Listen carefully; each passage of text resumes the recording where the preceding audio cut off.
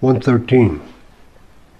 Consider Tisha B'Av, the 9th day of the month of Av. This is the anniversary of the destruction of the temples in Yerushalayim and of the exile of the Jewish people. Without doubt, it's the saddest day of the year. We mourn the destruction of our people and of our land. Ghastly atrocities came against us. We were all but destroyed by their ferocity. Yet we see in the lessons of Tisha B'Av that our enemies are but feathers in his hand, and it is we who bring on these disasters by turning from his way and fighting among ourselves. Why do Arabs throw stones at Jews? Do we do something to bring this upon ourselves, or are we merely innocent victims? Recently in Israel, Jews argued with such intensity that some began to throw stones and bottles at each other.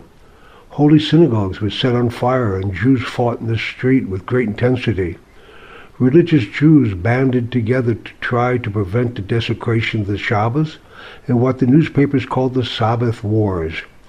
Jewish police charged on horseback, swinging clubs, bloodying gray-bearded men whose only crime was to be standing on the sidewalk killing Shabbos. It was a ghastly mess. What stopped these riots? All of a sudden, thousands of Arabs began throwing stones and bottles at Jews. The Jews had to stop to foil this common enemy. The story of Tisha B'Av is not that we have enemies. We know that we have enemies. But Tisha B'Av teaches us that we are defeated only when we fight among ourselves. When we cease fighting amongst ourselves, we bring peace to ourselves and to the world. Loving each other removes our enemies and fills our houses with joy. But Tisha B'Av is much more than mourning. It is also the birthday of the Mashiach.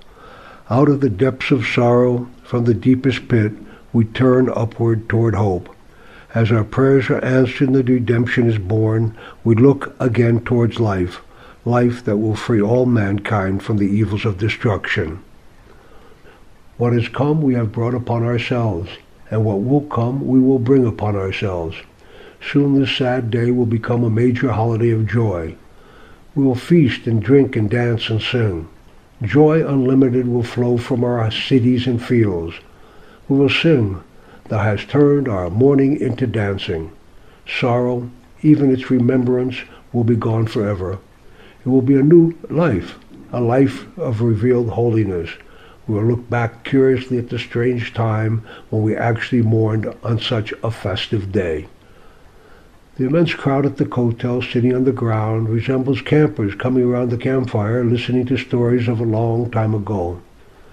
History must be remembered and mourned, but as we anticipate the imminent redemption, the day seems to be taking on an almost festive nature. We are so close now, one more step. For such a long time we were exiled from the Holy Land. Now, after 2,000 years, we have returned. First the shore, Tel Aviv, then the approach to Yerushalayim itself. Now, at last, we can actually pray at the Kotel.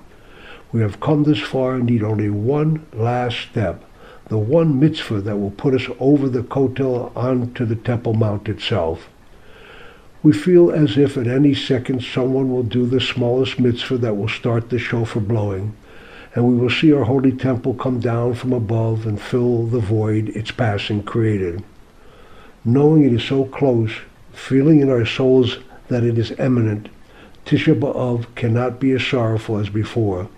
The bride is getting dressed, the meal is being prepared, the groom is stretching forth his arms towards his fulfillment, and the angels on high are gathering to witness the supernal joy that God will allow us as he laughs and sings at the happy completion of his creation.